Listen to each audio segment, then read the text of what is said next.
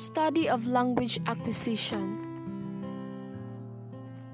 Language acquisition, it is a procedure that a person obtains the capacity to analyze, understand, and recognize language. Acquisition is mostly used to come into another business and a specific way in order to use in the context of linguistics. Over a similar period there have been parallel changes in the study of language acquisition by Gollenkorf, Hirsch-Pasek, Calde, and Gordon in 1987. This tradition was mainly influenced by the behaviorist movement in psychology.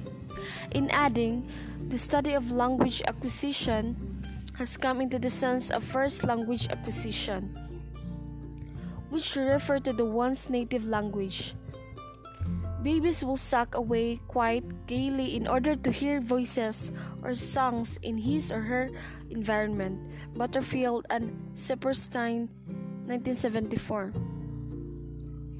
Early 1980s,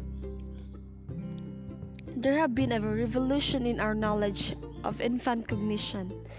New techniques for exploring what newborn know in the first year of life and knowing what evident early abilities in the understanding of both physical world and abstract concepts. Cayley, 1987, Kale, 1989, Way, 1992, and Spilkey, 1993.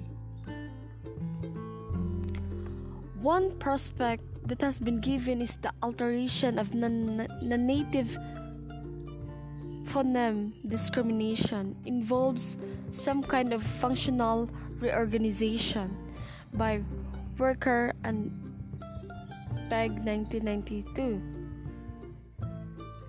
Cognitive psychology has been forsaken until not long ago, except in the work of Piaget, who has long supported the fundamental of recognizing certain, presumably innate, concept of eternal organization in the conventional sense. Flavel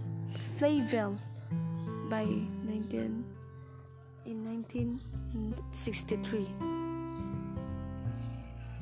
Furthermore, the more elaborate language acquisition, like the nature of grammatical competence is seen to be, and the less likely it seems that it could be acquired by general purpose procedure for learning.